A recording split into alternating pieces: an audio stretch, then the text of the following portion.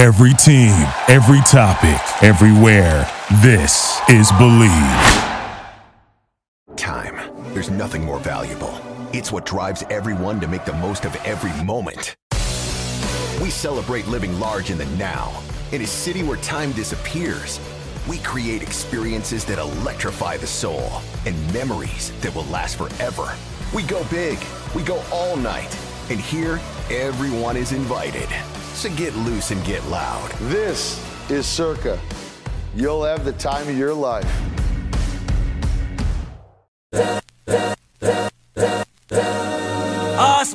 This is the Arash Markazi Show on the Mightier 1090 ESPN Radio.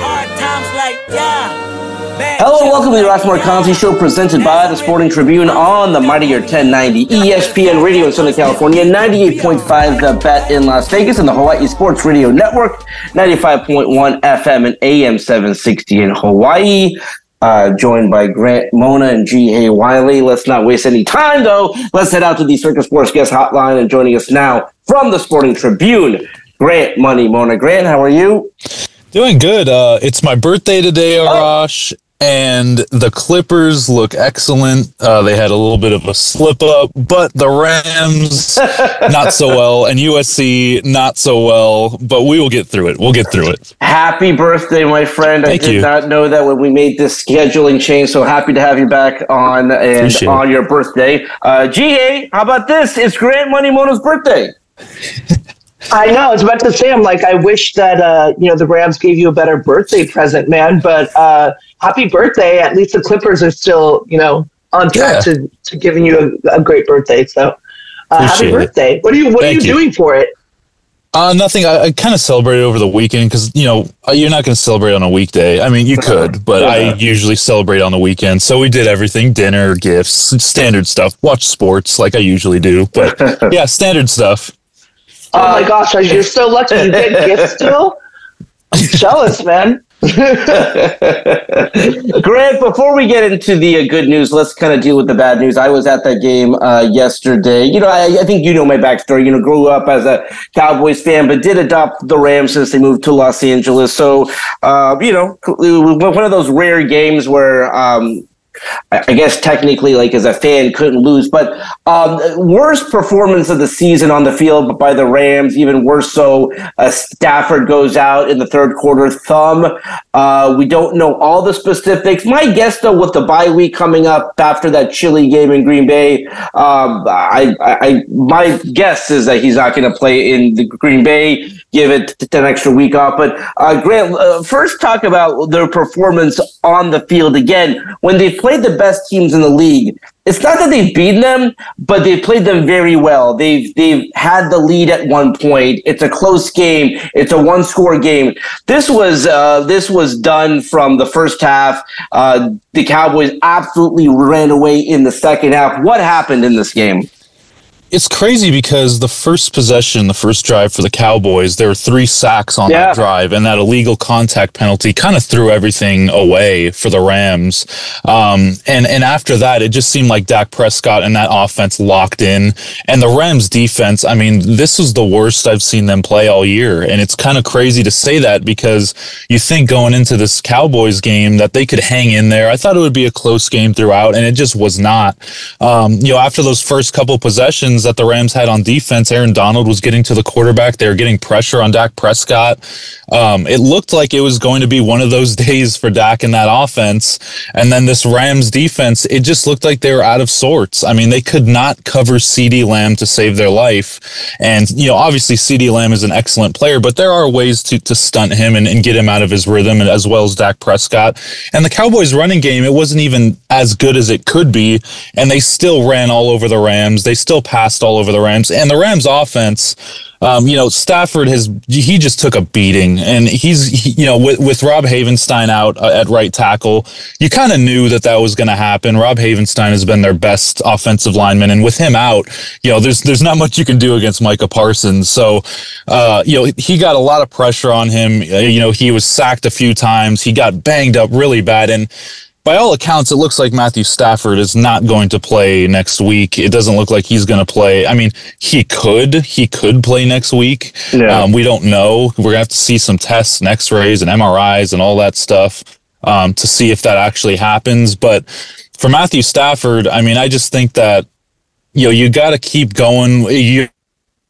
And that's not going to get it done. Brett Rypien is not going to get it done for this team. He did not look that good coming in for Matthew Stafford. I know it was a blowout, and I know their backs are already against the wall, but you can't go into these you're still 3-5. Let's take it that way. The Rams are still 3-5.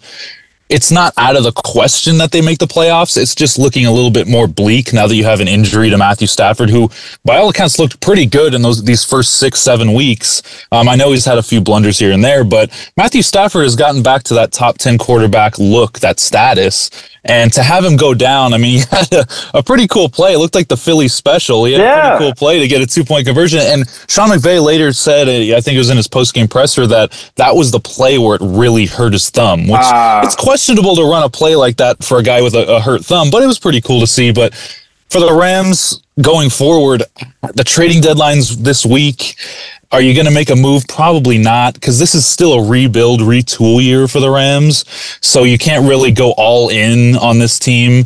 And at this point, now that they're if they were 5-4, if they were 4-4, whatever it may be, I could see it. But right now, a lot of disarray. I'm questioning where this team goes right now because they have to sign a quarterback. I don't think they're going to make any major moves, and they're playing at Green Bay, which they've never had success next week. And you bring up a good point in terms of them not making a move. Yes, if they were 5-4, perhaps they consider it. Here's why I think that they should not.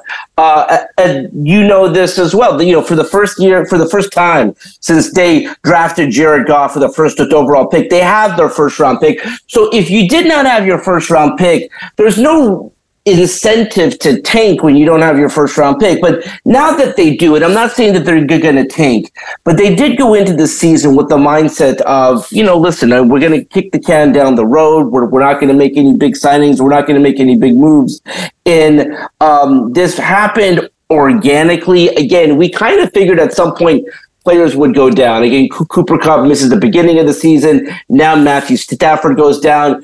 It's an unfortunate reality for the Rams that certain players will go down. But with them being below 500 and now Stafford goes down. Listen, you have your first round pick. I'm not saying that it's going to be a top 5 pick, but it could. And so the incentive in my mind is not there for a big move. You're not. The crazy thing about it, though, Grant, is if the Rams had been playing as well as they had been, all of a sudden you look at the division and San Francisco's lost 3 straight games. You beat Seattle that first game of the year, so you kind of have that tiebreaker. And so. In a weird way, they would have been in the conversation for the division, but probably not going to make any moves there. Let's switch gears and talk about the USC Trojans. They get the win on Saturday at Cal, but my goodness, I mean, it took Cal bypassing a PAT for them to score 50 points and send the game into overtime. So that they get the win. It's hard to celebrate a win like that, but now they close out the season with 3 games that will define their season in terms of, let's see where they go from here. They play Washington at home. Then they go to Eugene, and my goodness, I just don't want that to be as big of a blowout as I think it will be. And then they close out the season at home at the Coliseum against UCLA. Now, the good thing is they have 3 very tough games. But 2 of those 3 are at home. And I do think Washington will win, but Washington has not looked as good as people thought that they would, and they should, for being a top 5 team. Put it in context, Grant, again, it's been such a weird year for USC because, yes, they are still in the top 25, but there's not been 1 week, there's not been 1 victory, there's not been 1 game where I felt good about this team. I know, it's so unfortunate because, going into these weeks, we, at the beginning of the season, season, we would think, oh my goodness, what a matchup, Washington and USC. Maybe USC's undefeated this time. Maybe they only have one loss.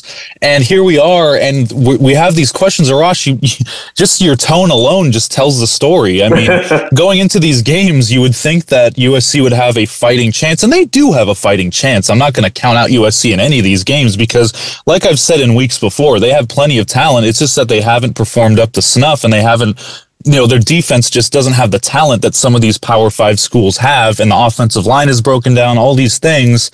But you play Washington at home. It's going to be really cool to see the Coliseum ruckus and full, and it's going to be a great environment. But we saw that against Utah as well, and USC put up that game against Utah at home in prime time, and I just, right now, I don't really have a lot of confidence in this team. You go up against Cal and they're up 16-7. I'm thinking, oh, okay, this is another one of those USC get right games. They're going to get back to what they do.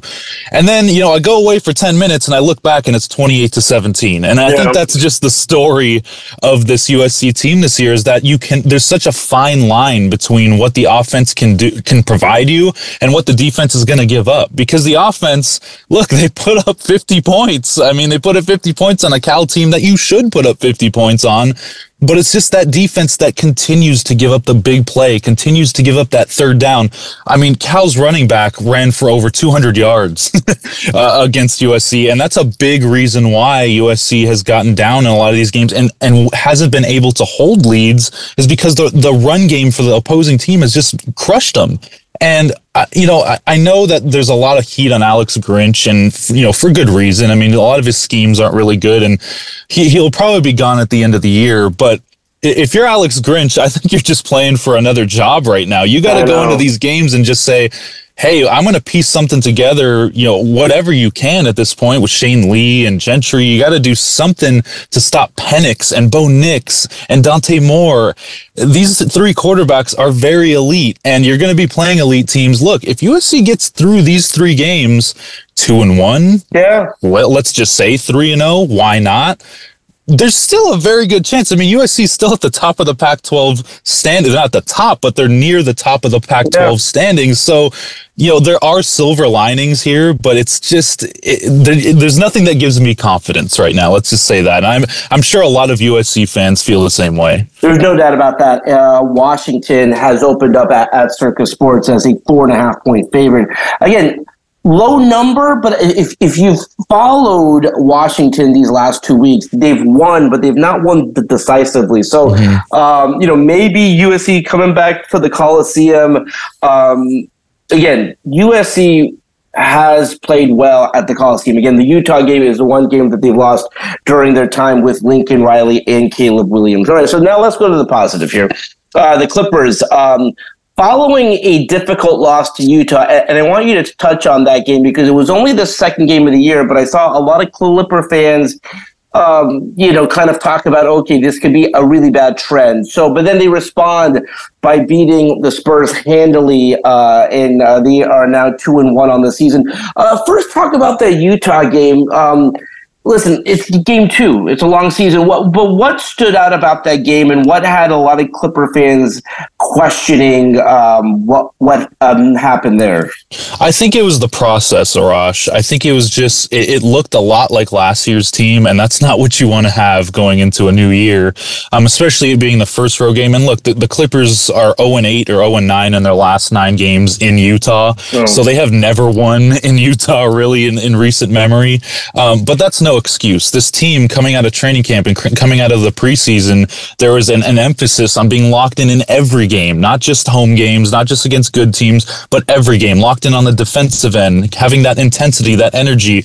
Russell Westbrook had a bad game. Let's just call it what it is. He had a bad game on offense. He did play decent defense, and this team, they did play okay defense. I think Utah just shot the lights out of the ball. The Clippers shot over 50% in every quarter in that Utah game. So the offense wasn't the issue.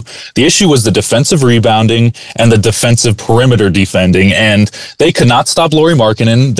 They were undersized. And for a team like the Clippers, where you think, oh, they have a bunch of wings, they have Robert Covington, Kawhi Leonard, they have Zubats and Plumlee, they got destroyed on the boards. And that's something that we saw last year before the Clippers got a true center center in Plumlee at the deadline was the question of the backup center and will the rebounding and the defense be there?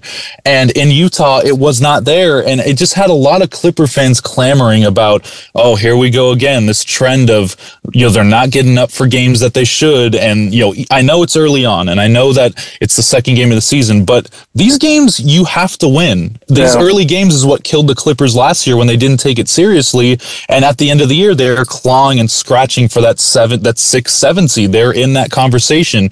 These are the games every contending team gets off to hot starts. And I know that LeBron's Cavs teams are kind of an anomaly because they got off to a 9-8 start, whatever. But usually contending teams get off to a 15-5 start, a 10-2 start, whatever it may be. And this team, that's why a lot of Clipper fans and a lot of Clipper media were saying after the game in the locker room, it was hanging heads. It was distraught. It was quiet because these guys know that's something that's switched from last year is that these guys know how important these games are now because they went through it last year and they came out against the Spurs last night and just put it onto them. They took Victor Wembanyama out of the game. They played physical. They played aggressive. They were excellent on the offensive end. They were getting to their spots. They were getting guys off of the perimeter, and they were getting their hand. I mean, Paul George had 5 steals in the first quarter. That just sets the tone for the rest of the game. So it was good to see a bounce back after that, but there were concerns in that Utah game where you can point to and be like, okay, here we go again. It's just like 22-23, but it's good because last year you didn't see that bounce back game. You didn't see that the next game where you'd go in and play San Antonio and beat them by 40. It was the first time the Clippers have ever beaten San Antonio by 40. So good steps, but there's also things to clean up. Defensive rebounding being the main one. I want to bring up one question about the World Series, watching that game 1 at Globe Life Field, and it really does feel like a home away from home for the Dodgers again because they won the World Series there in 2020. But seeing Corey Seager hit a 2-run game-tying bottom of the 9th homer, I mean, there's some players, and you love this word, the moxie, come playoff time. I don't know if the Dodgers really could have done like anything too differently. I think that they made a very fair contract offer to Seager. At the end of the day, they were comfortable. But, I mean, seeing Corey having the postseason that he's had, how does that make you feel? And do you kind of hope that, I mean, obviously, like that they could have worked something out here? Yeah, it's the one that got away, which is a lot of Dodger fan sentiment right now. There's been a couple of players like that too. I mean, you can point to Trey Turner, but Trey Turner, it seemed like he was going to the East Coast regardless, so the Dodgers really couldn't have done anything there. And Corey Seager, I mean, he was one of the best players that I've seen in that 2020 World Series run. I mean, he was. That's probably why he signed with Texas because he just raked in Texas. Corey Seager, look. He was a guy that was brought up in the Dodgers system. He was a guy that was kind of like their own. It was the Dodgers' own. And to see him doing it in a similar colored uniform in the same stadium, with a full crowd now, it's just, I don't know if it's full circle or if it's hurtful. But, to see Corey Seager do that, it's really cool because, I know that he's such a great player. I know that he still loves Los Angeles, how they embraced him. And I know that he loves Texas. And what Texas is doing right now is really something remarkable. So it's cool to see, but it also really, really hurts as somebody that follows the Dodgers so closely. I could not agree with you more, man. Watching Seager play, like half of you as a Dodger fan is really happy for him, but the other half is like, man, what could have been, right? Yeah. I wanted to go back to the Clippers and talk about that consistency. You're totally right, Grant. I wish that they had this consistency throughout the whole entire year. Do you think that that's probably going to happen as far as this winning is concerned early on in the season? I think it will this year. I think that I'm just seeing a switch in mentality, a switch in aggressiveness that I haven't seen from this duo, not just this duo, but this entire team since probably 2020, 2021, when they got to the Western Conference Finals. That was a year, that was like a redemption year. That was when a lot of people weren't talking about them. They were talking about them choking the 3-1 lead, much like last year when everyone got hurt and now nobody has them in any conversations. I've seen some people have them at 11 and 12 seed, which is completely ridiculous. I don't think that's ever going to happen. Yes, I have seen it. And I think they're taking it to heart. They've seen the media. Now that Paul George has a podcast, he's in the media all the time. Yeah. He knows and he's hearing these things. And Paul George has looked like the best player on the Clippers so far. He's averaging 27.1 points per game. He's averaging, I think, 3 steals a game. His 3-point shot looks good. He's getting to his spots. Defensively, he's swarming everybody. That's the kind of team that they have. And Paul George said this post-game. He said, this is what happens when you put these defensive players together. This is what it should have been last year. That's kind of what he said. And now you're seeing it in fruition right now. This is what they should be every game. I know you're playing the Blazers and the Spurs. I get it. But when the real test now is Wednesday against the Lakers. That is the first real test to see, G-Hey, if this consistency is real. G-Hey, last 60 seconds. Duke had a big commit. My friend, talk about Cooper Flag. That's right. Let's go, UConn. You can suck it. Thinking you're going to get Cooper Flag, please. Come on, people. Let's be realistic. Phenomenal. This whole weekend, I'm not going to lie to you. I was on a high. I know that he made his commitment today, but all us Duke fans already knew that kid was coming to us come Friday. So super excited. Welcome to the Brotherhood, Cooper Flag. Very, very excited, very stoked for this kid. He's going to do phenomenal things. I'm just really hoping that maybe some guys stay back, some of that core group of freshmen stay back, and that we can possibly win a title. I mean, all this recruiting is great, and I'm really happy for it. We've had such phenomenal success when it comes to recruiting, but now it's time to win a championship. So there you go. No more Final Four. Let's win that title. Wanted to give you your flowers. Grant, you're the best. We'll have you back on very soon, my friend. And happy birthday. Enjoy your day. Thank you. Listen, hopefully things turn out well for some of the other teams. And, let's leave it there for now. When we come back, we'll be joined by the Sporting Tribune's Fernando Ramirez when we come back right here on the Mightier 1090 in Southern California, the Bet in Las Vegas, and the Hawaii Sports Radio Network. We'll be right back with the Arash Markazi Show on the Mightier 1090 ESPN Radio.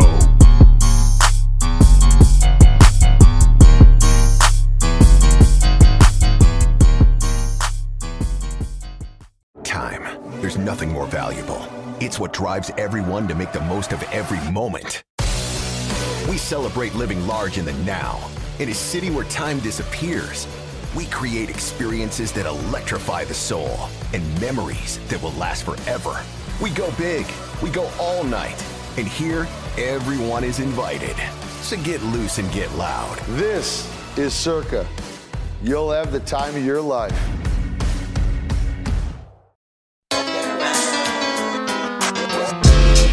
This is the Arash Markazi Show on the Mightier 1090 ESPN Radio. Welcome back to the Arash Markazi Show, presented by the Sporting Tribune on the Mightier 1090 ESPN Radio in Southern California, 98.5 The Bet in Las Vegas, and the Hawaii Sports Radio Network, 95.1 FM and AM 760 in Hawaii. Just as a reminder, if you have a question or comment or want to win tickets to an upcoming game in Southern California, Las Vegas, or Hawaii, call our hotline 310-400-0340. All right, let's head out to the Circa Sports Guest Hotline. And joining us now from the Sporting Tribune, Fernando Ramirez. Fernando, how are you? Arash, I'm doing well. Just another day in paradise, I guess. I mean, the weather down here is nice. I mean, the Santa Ana winds are starting to blow, but other than that, doing pretty well. I mean, I hope it's fire season, so I'm keeping my fingers crossed that nothing crazy happens. It was recently, actually, the 20-year anniversary of those wildfires of 2003.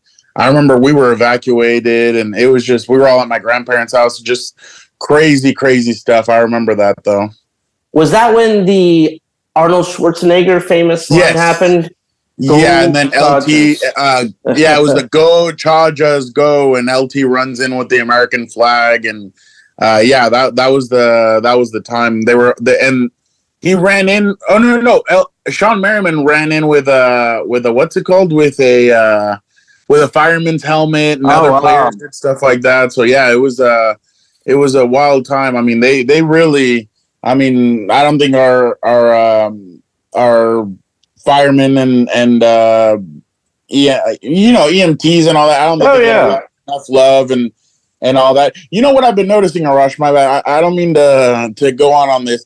People don't move for ambulances anymore. Oh, it's crazy. I have seen that. That is ridiculous. I mean, it's ridiculous. Like it's an emergency. The reason that those sirens are going, it's an emergency, folks. Yeah, I'm like, dude, like people are lucky I don't have one of those cars that like I could just play bumper cars with and bump you out of the way. Because man, it's like you don't know what's happening. Like somebody could be dying or they really need help. Like, what are you guys doing? No, it's ridiculous. You have the cover story today in the Sporting Tribune. Near perfect game for Justin Herbert. 31 of 40, 298 yards, 3 touchdowns, no picks. I mean, for him to play that way with that, I don't know why, the big thing on his finger, obviously. Yeah. Talk about the performance again. You touched on it going into this game. We said it before, but I mean, clearly a must-win game. It's a home game, Sunday night, Chicago Bears. Chicago's not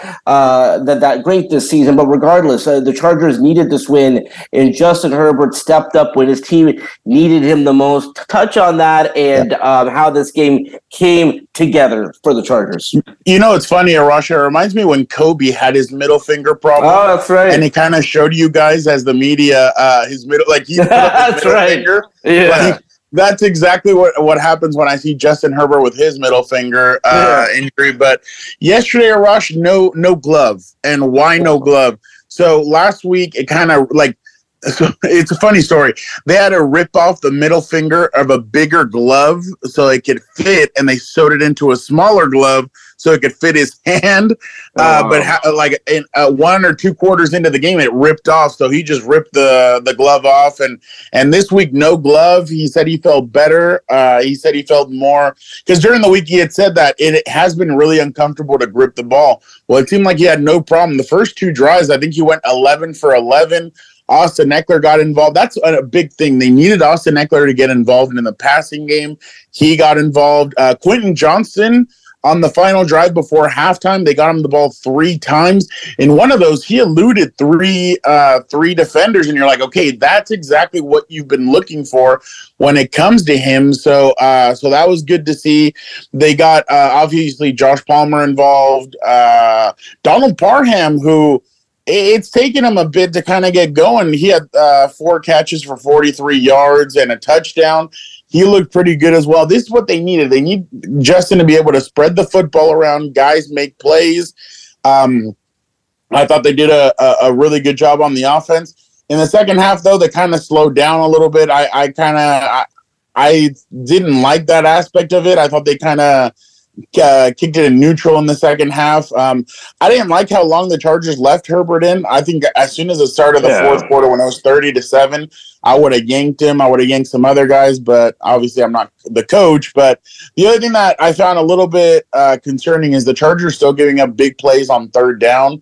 Tyson Badgett on the drive where they scored a touchdown, he completed 3 fourth downs, and then on the 3rd fourth down, they were able to run it in. So that's a little concerning, but the guy said they'll take it. A win's a win. Now they set themselves up for a big matchup on Monday Night Football in New York against the Jets. So they're 3-4 this season, and I think if you're looking for some hope or some silver lining, I mean, the team went on a heck of a run a year ago when they were 6-6 and went into the postseason. So you're not that you're hoping to be 6-6, but when you're 3-4, that's a reasonable goal to say, let's go 3-2. So again, you touched on it. They have a big game on Monday night against the Jets.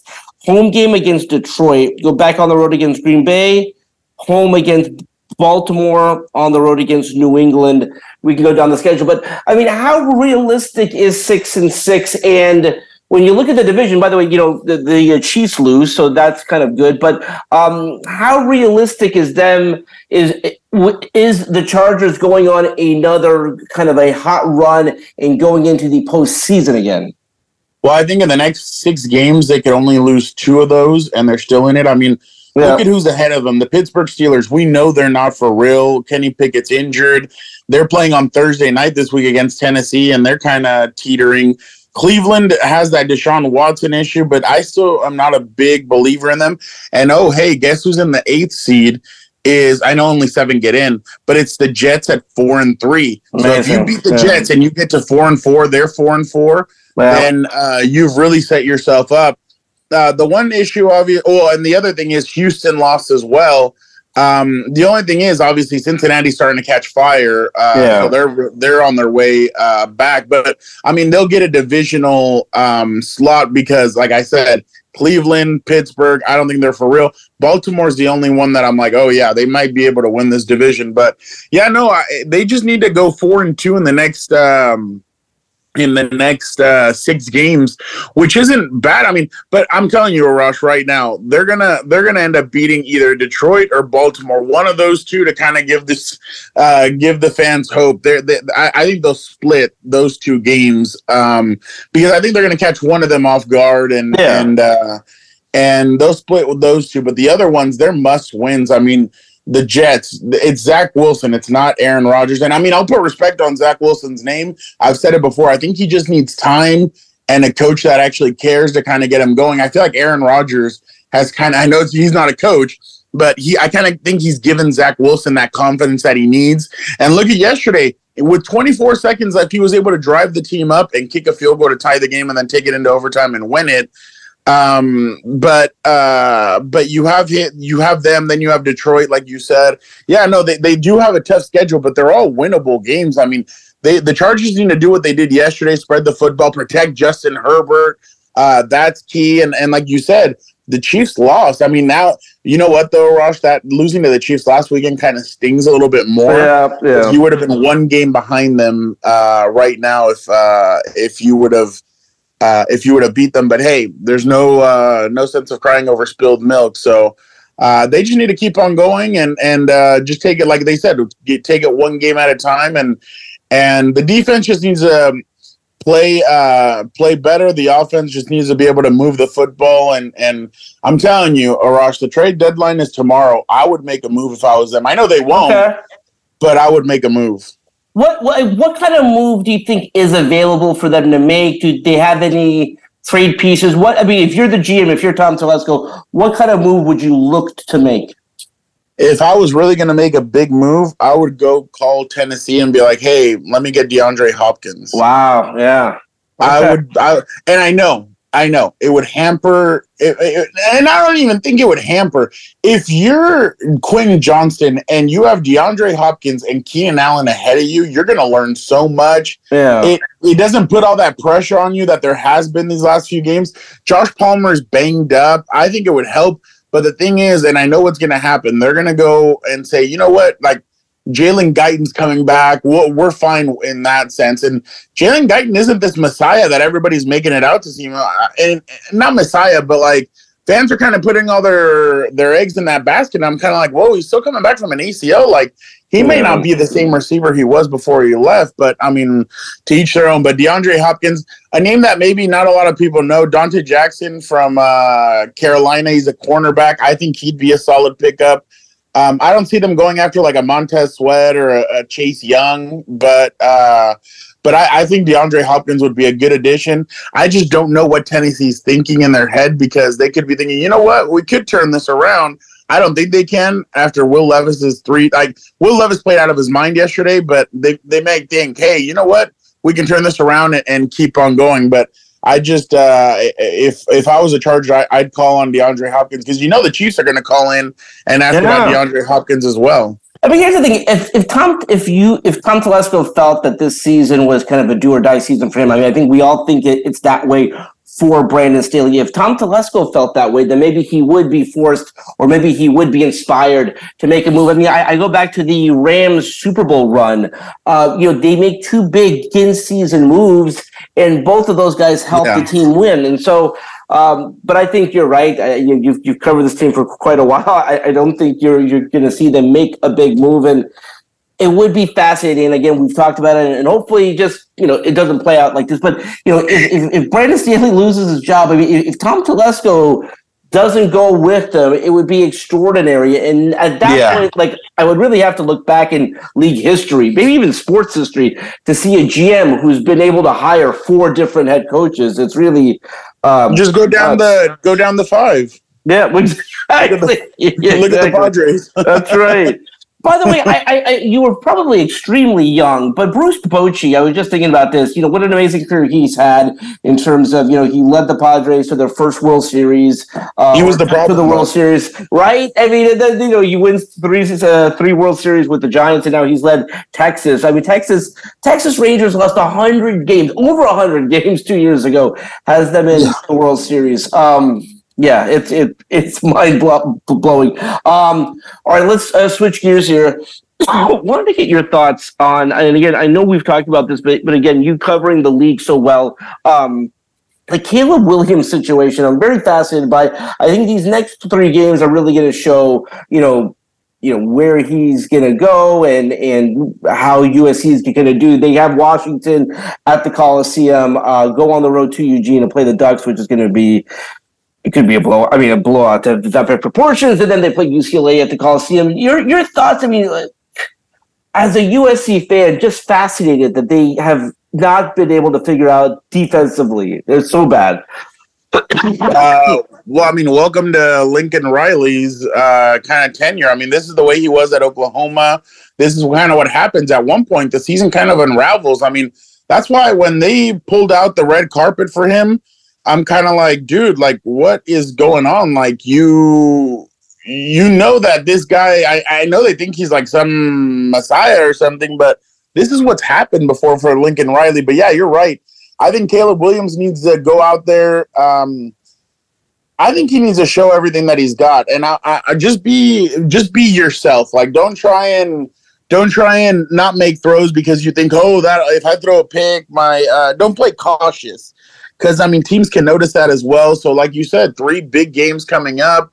They're going to be tough. I mean, the ending of their – I mean, everybody who thinks, oh, they'll be able to beat UCLA. No, heck no. UCLA is playing good defense right now, and they're doing a lot of good things over there. So, Caleb Williams, I mean, everybody thought at the beginning of the season he's a slam dunk number 1 overall pick. I'm beginning to not think so. I really think that teams are going to look at like Marvin Harrison Jr. They're going to look elsewhere, and they're going to be like, you know what, maybe. And I'm not saying Drake May at all. I'm just saying they may look at other positions first, just because Caleb has kind of shown some tendencies, some weaknesses.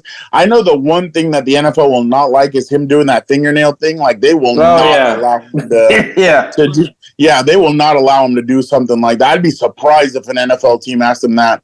Or allowed him to do that. But yeah, I just think the kid needs to relax, take a deep breath.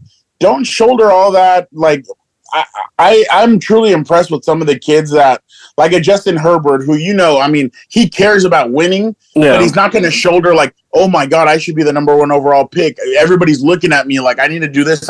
No, just feel out the game. Like you saw in that Rose Bowl, Justin ran for 3 touchdowns. He knew that the arm wasn't working, not the arm, but like the passing game just wasn't there. So what did he do? He took it upon himself and he took off running. And that's kind of what Caleb needs to do. Just feel out the game, see what's working, and just take whatever the defense is giving you. Don't have the weight of the world on your shoulders. Just relax, take a deep breath, and go. Yep. Yeah, no, I couldn't agree with you more. I mean, you gotta. Justin Herbert is he's also just a different mold. This is my favorite time of the year.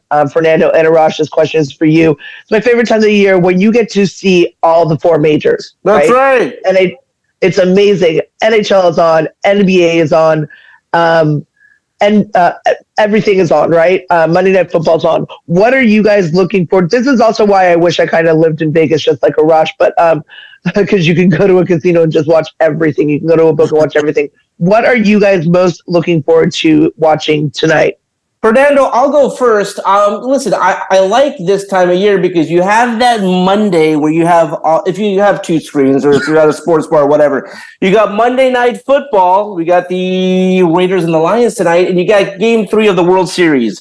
But like you said, if you're at a sports book, you got the NBA, you've got the NHL. If you're like Fernando and myself, you've got Raw perhaps on one screen tonight. Fernando, Sports Equinox or whatever, Sports Mageddon. What are you looking forward to? like you mentioned, Raw and the World Series. Actually, that Detroit Lions game and the Raiders just is a boring combination for me. I don't think it's going to be interesting. I really think it's going to be a blow. It's going to be like last night's Chargers-Bears game, I think, to be honest. But yeah, I'm all for World Series and Monday Night Raw. I want to see, because I mean, obviously they're treating this Saudi weekend as a WrestleMania event. So I want to see what storylines they hit before they head out there.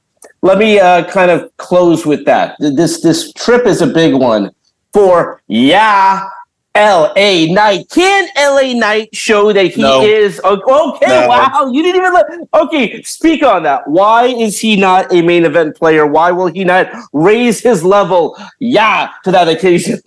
I don't think he's a good wrestler, Arash. I've watched him, and I feel like he gets like, I don't know. I've just watched some of these matches against Solo, against like Jimmy Uso is not a lead dancer. Yep. And he had to lead in his match against LA Knight.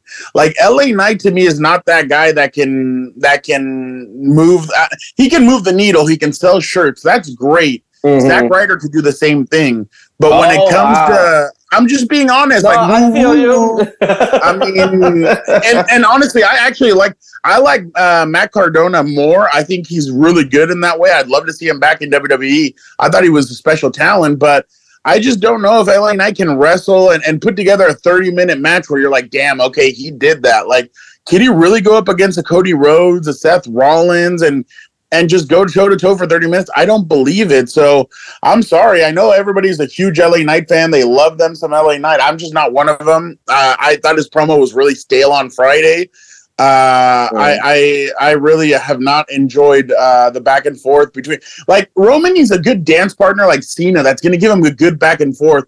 LA Knight just, like, his catchphrase is what he relies on, and the fans that get yell and everything, and I mean, this is a what's it called? This is just a weird version of The Rock and Stone Cold mixed into one, and I just don't like it. Like, it just, to me, it's kind of loopy, and I'm just not a fan of LA Knight, to be completely honest. I think his catchphrases are cool and everything, and the crowd is really into him, but I just, I'm not a huge, I'm not sold on him. Are you? No, I am not. I do like it for him. I got to know him a little bit at the Performance Center. Oh, that's cool. He is a hard worker, but yeah, I mean, I'm not completely sold on him.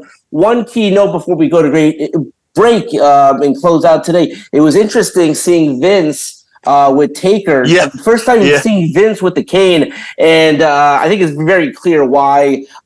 You know, listen, we knew Triple H would be running creative, and I think with Vince, he's just not able to travel. I don't know how much longer he's going to be actively a part of the company. I do think it's a good thing. I don't think anyone has the respect of the locker room quite like Triple H does. So I'm very happy for him. Quick 10-second soundbite. I had never seen Tyson Fury get touched up. I know. Now I know they're going to move the Usyk match, or they're just not going to have it at all because of the way he got touched up. No, I know. I mean, it's such a great point there, and we'll track that as we go here.